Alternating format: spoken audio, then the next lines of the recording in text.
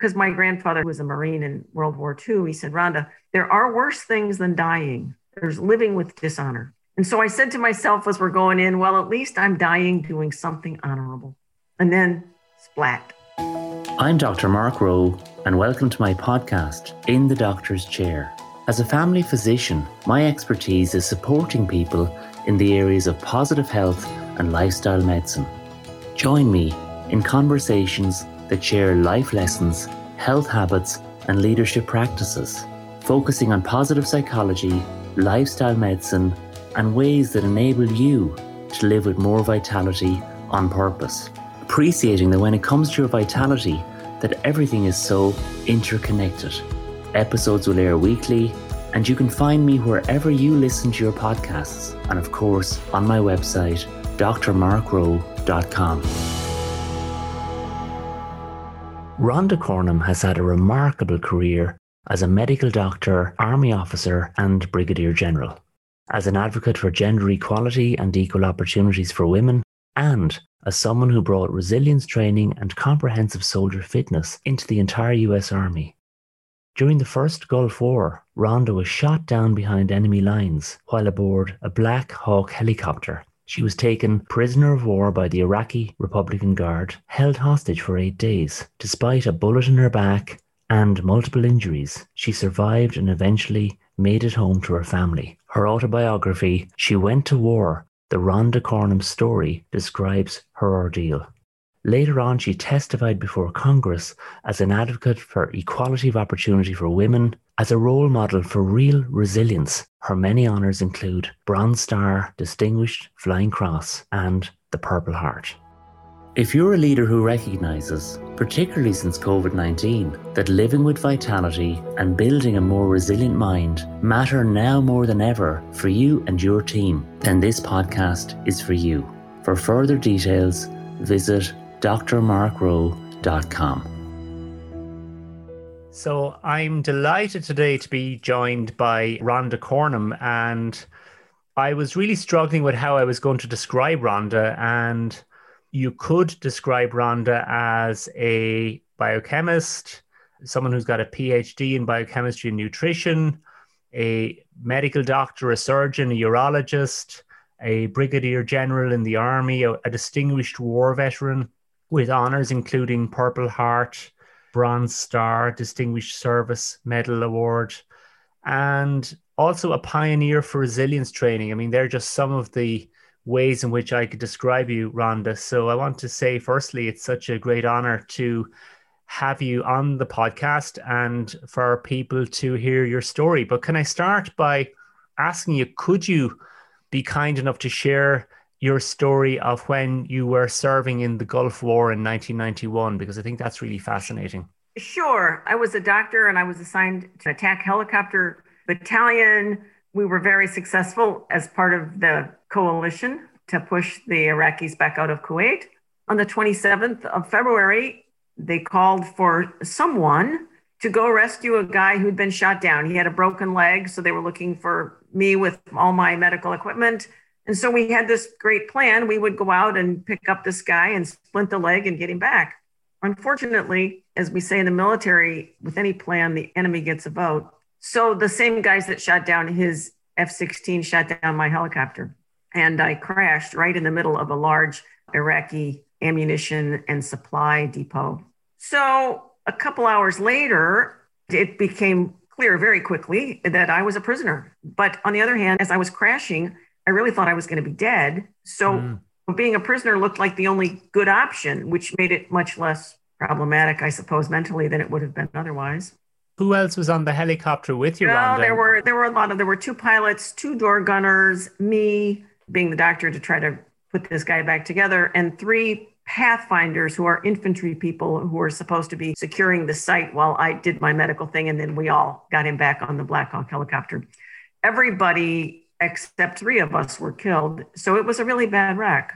I was grateful immediately, I suppose, that I was alive. And as I said, that made being a prisoner look a little bit less bad. At the same time, I recognized as I was getting stood up and dragged away that I had 2 broken arms and as it turned out, an anterior cruciate injury and a gunshot wound to my right shoulder.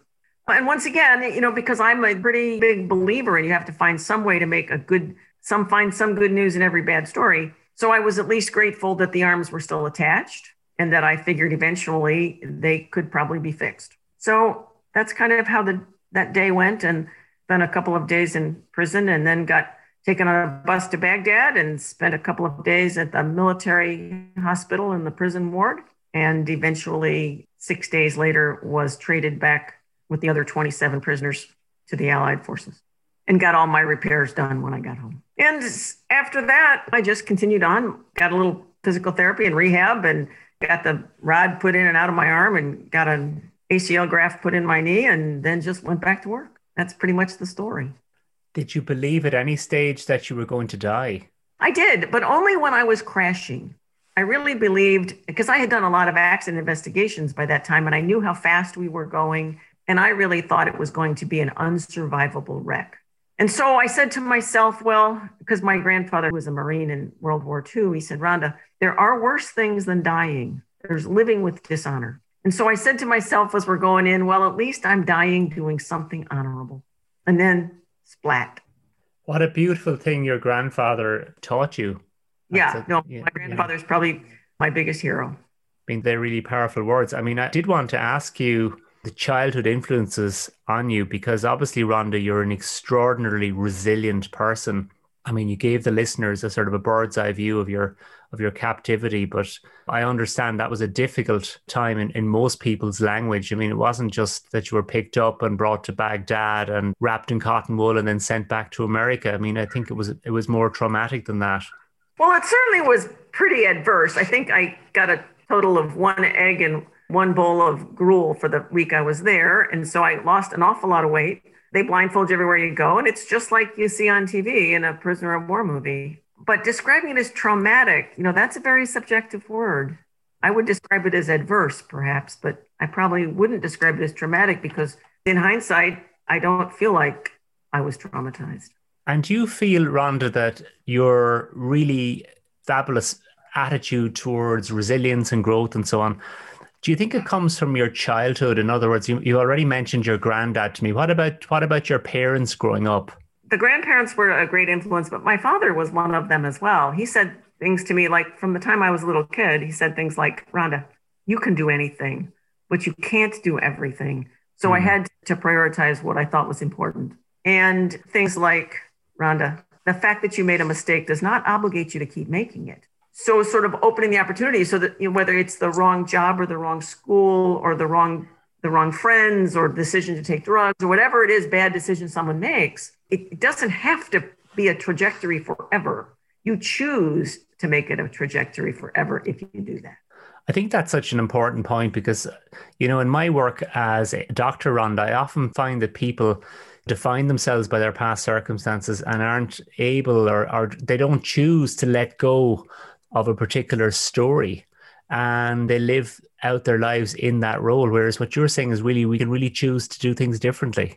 Yeah, well, I think I might have to write a book, and I think I'm going to say it's a decision. It's not a disease, because everybody has that choice and they just don't exercise it. I love that line. It's a decision. It's not a disease. That we have the power to choose how to respond in any given situation, that failure is not final, and that we can, as you said, kind of reinvent ourselves and we can bounce back from challenges. Yeah, well, that's the key to life. Absolutely. You stayed in the army then, and you went on to really get involved in what I think was a brilliant program, the Comprehensive Soldier Fitness Program, which was about bringing resilience training to American soldiers. Could you tell us about that? Yes, I can. I was by the time that started, I was a brigadier general and I was the assistant surgeon general. And this was 2008. And we had back-to-back rotations to Iraq and Afghanistan. And everybody was stressed. Even if they weren't deploying, they were stressed because they were doing all the work that the people who had just left were otherwise doing. And we had a different generation of soldiers. Previously, like since Vietnam, you came in the military for education or something, but there weren't any big events happening.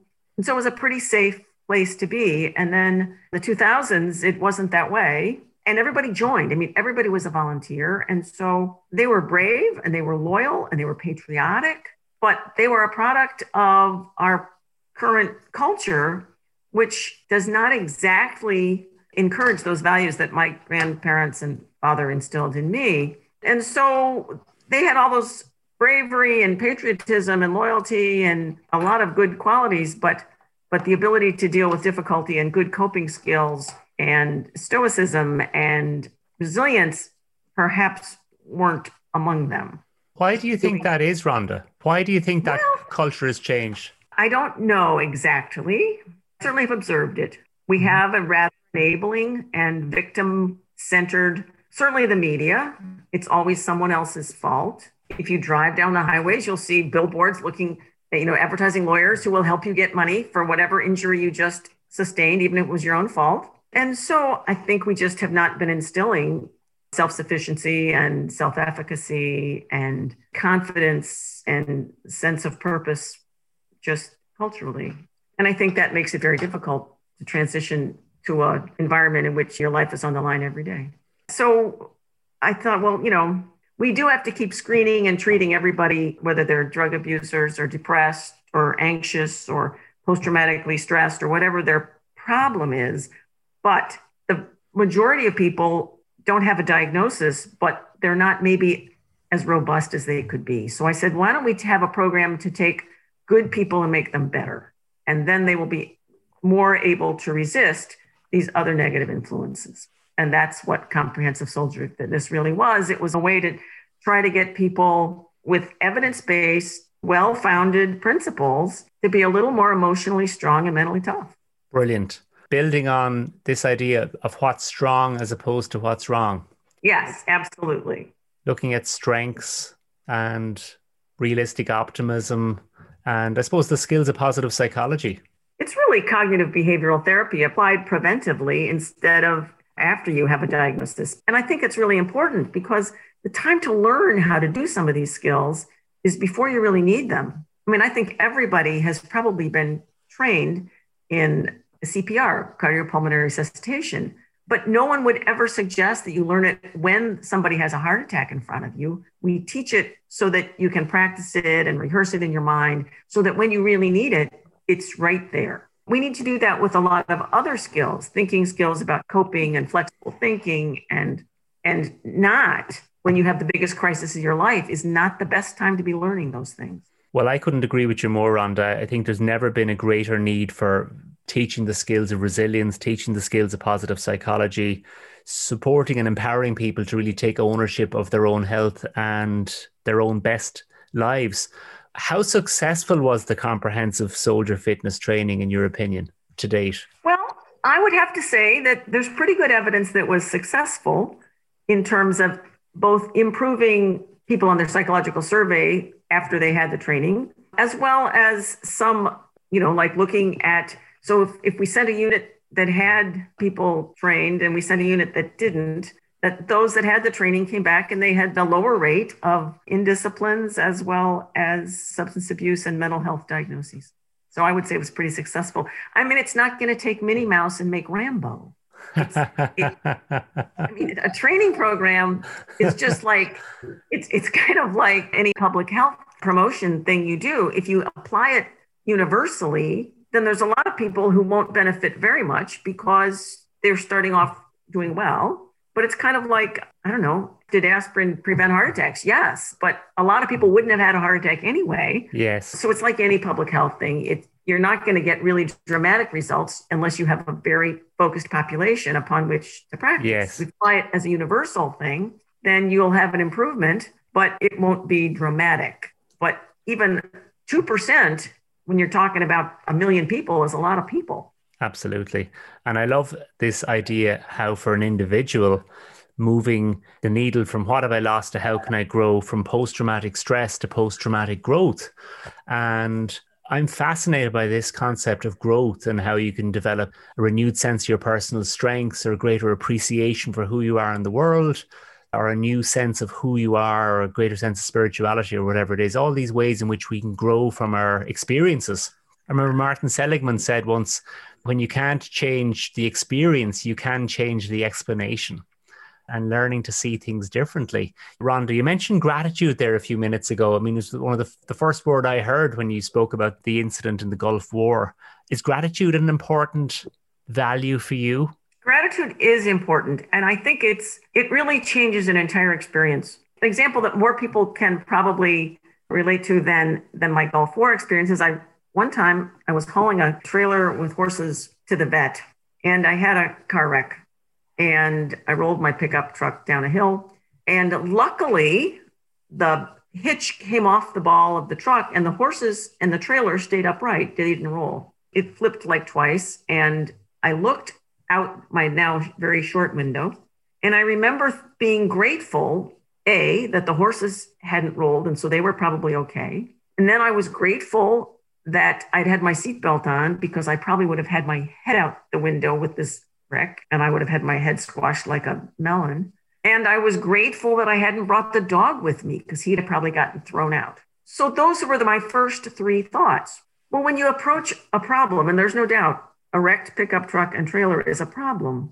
It was expensive. It was inconvenient. I had to find somebody to come out and pick up the horses with a new trailer. And so I called the vet and had them come. I had to find a new car so I could get to work. It was expensive and inconvenient, but it wasn't traumatic. It wasn't horrifying. It was just inconvenient and expensive. That's fascinating. And I get most things that way. Yeah. I can find something, it could always have been worse. And here's how it could have been worse. And here's why I'm grateful it wasn't. I think gratitude is such a great habit and a great practice. And I really believe it is a great way to build resilience, choosing to see things through the lens of abundance and appreciation. You'll be familiar with this term, grateful reframing, choosing to reframe an experience through the lens of, how can you grow? How can you see things differently? What's the best lesson you've ever learned, Rhonda, about yourself? Oh, the very best. I have two that were really important to me. Mm-hmm. One, it might be the most important, was about how to listen to other people and celebrate their good news. And they might have something that they think is good news, whether it was their grade, what college they got into, their new puppy, their new job, whatever it is. What I learned was, don't try to one-up them, just celebrate that good news story with them. That's not the time. You may have a good news. I may have had a good news story myself, but that wasn't the time for me to share mine when they're trying to share theirs.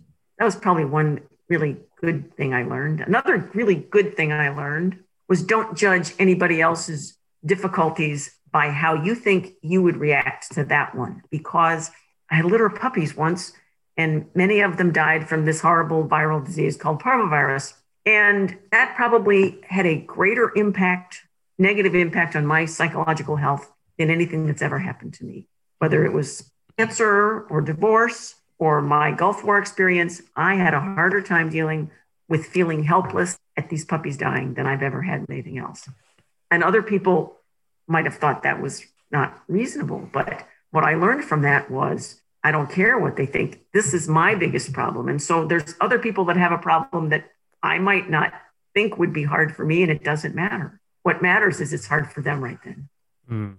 I think that's so beautifully articulated. I think that's one of the real opportunities of empathy, to really try and understand somebody else's position, to put yourself in their shoes and listen unconditionally, because we all see things through our own eyes and we all have our own feelings. And I think it's reassuring to our listeners to learn that you're vulnerable as well, Rhonda. You're a human being, and you're not Superwoman.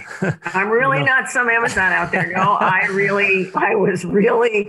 was really crushed by this for some weeks. I did finally, luckily, I got tired of feeling like that. I finally said, I'm going to stop grieving about the 5 that died, and I'm going to start celebrating the 3 that are still with us. It took me longer to get to that point than it usually does, by a long way. Well, I think that's absolutely fine. I mean, that's your lived reality. And I've met many patients over the years who've been really, really attached to their pets, and it's a real loss. It's a real bereavement for them when a pet dies in the family. It absolutely is. Huge. Absolutely. Much more than I would ever have appreciated from medical school or anything. You just don't get a sense of that. But people are very close to their pets. I mean, I call it vitamin P. it is that real sense of empathy and oxytocin and connection and love all bonded in there together. Yep. How do you take care of your own health, Rhonda? I'm very fortunate, I think, in that health comes pretty easily to me. I exercise enough to maintain my body weight, but I live on a big farm, and so it's pretty easy to exercise a lot. And I make choices to walk instead of drive when possible. And I grow a lot of my own food, and I don't buy or consume processed foods very often. I mean, I believe what I said, that it's a decision. And so it's a decision what you put in your mouth. It's a decision what you do. And so I choose to eat healthful foods and not smoke and do exercise and go to bed at a reasonable time and get up 8 hours later. And I mean, those are choices, and those are the ones I make. I think they're all great choices. I mean, that's really the epitome of lifestyle as medicine. And I'm coming back to your great line, it's a decision, not a disease. But all of these small little choices we make each and every day of our lives, they all compound, they all add up to gift us great health. They all add up to either health or lack of it. And the problem comes when it's still a choice, but it becomes a habit and you don't recognize it as a choice any longer. Now, if it's a good habit, like eating 5 servings of vegetables every day, then the fact that that's a habit isn't a problem. If it's a habit of eating 5 helpings of potato chips every day, it's a problem. Mm-hmm. Or smoking. I mean, it's a decision. I mean, nobody makes you get in that pocket and light that thing up, but it's a decision people make every day and keep making. Well, you're paraphrasing that great philosopher Aristotle. He said, we're all creatures of habit. We make our habits and then our habits make us. Well, he was a bright guy. He was smart. He was a smart fellow. If you were looking back, Rhonda, speaking of philosophers and wisdom, if you were looking back and you were able to talk to your, say, 22-year-old self, what might you tell her now, having lived all of those years since? I'd have told her the same thing I told my 16-year-old self was, don't let people's expectations limit your expectations of yourself. Beautiful. Really beautiful. And you should do what you think is important, and don't let people say the word can't to you. You may not be successful, but that's different than you're unable. And it's a sure bet if you don't try, you're unable. Absolutely. I mean, the power of possibility to not be held back by negative influences and to run your own race. Yep. If I was to ask you, Rhonda, for our listeners, 3 take-homes for a resilient mind, what would you say? Well, 3 take-homes for resilience. I would say always reflect before you act. You don't have to ponder forever, but think about what you're about to do and decide if it's helpful. And if it isn't, stop. Don't do it anyway, just once again, because it's a habit or because it's what somebody else would do. I'll never forget, I one time as a commander of a hospital, and we were deployed and doing night movements, and some kid lost his rifle. And I knew what every other commander would have done. They would have gotten the whole place up and they would have gone hand in hand through the woods trying to find this thing. And I knew that had never worked. I just knew that's what people would do. And so I said, okay, well, we're just going to get up in the morning when we can see, and then we'll do this exact same thing. And we found it in about 17 minutes. And then my commanding officer called because I informed him this happened, but not until I had found it. And he said, Rhonda, you know that every other commander would have done this other thing. And I said, yes, sir. And the fact that they were going to do something dumb doesn't make me want to do it. So I'm a little more results focused than driven to do it just because someone else does it. That once again, you get to self-efficacy, which I think is important.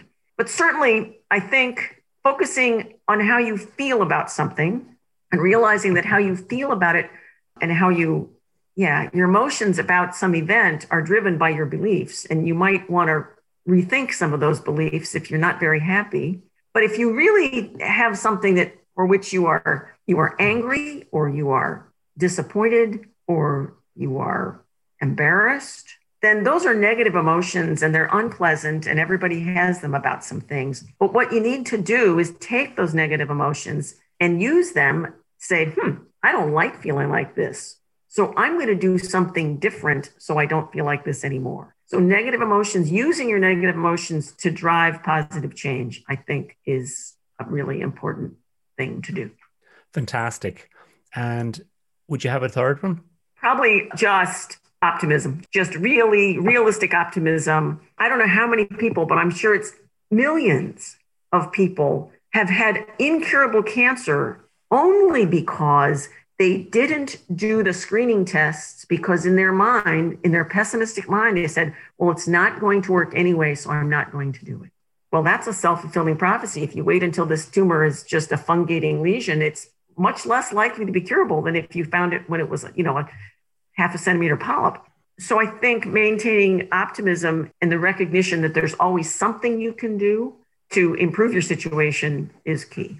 I mean, I love that term, realistic optimism, which is all about taking action by the power of your efforts, understanding that things can improve. And I think that's... Yep. And you just need to make yourself do it, as opposed to just accepting some bad outcome and doing nothing about it. Absolutely.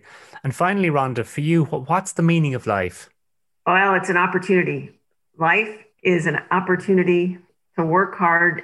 And I said, everybody's heard of PERMA, right? So positive emotion and engagement and relationships and meaning and accomplishment. And so everybody wants more of that. And the way to get more of that is to do more. So yes, you'll feel a sense of accomplishment when you do something. It's not a feeling, it's a fact. If you invest more time in relationships with quality people who are also like-minded, you will have quality relationships. If you are working hard to do something, you'll be engaged in it. And so for me, life is just an unending opportunity, and you should take advantage of it, because the goal is to get to the end and look back without regret.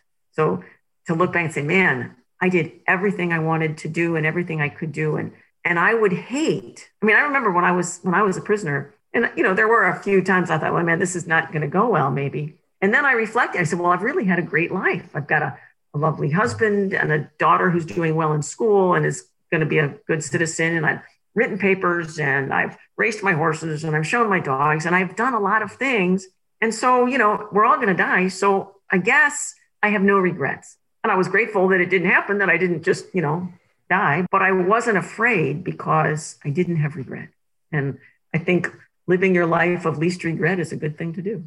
Well, Rhonda, keep leading, keep inspiring, keep finding the optimism and opportunities. And it's been an absolute pleasure listening to you, sharing some time with you. And I'm sure our listeners will really have found your insights invaluable.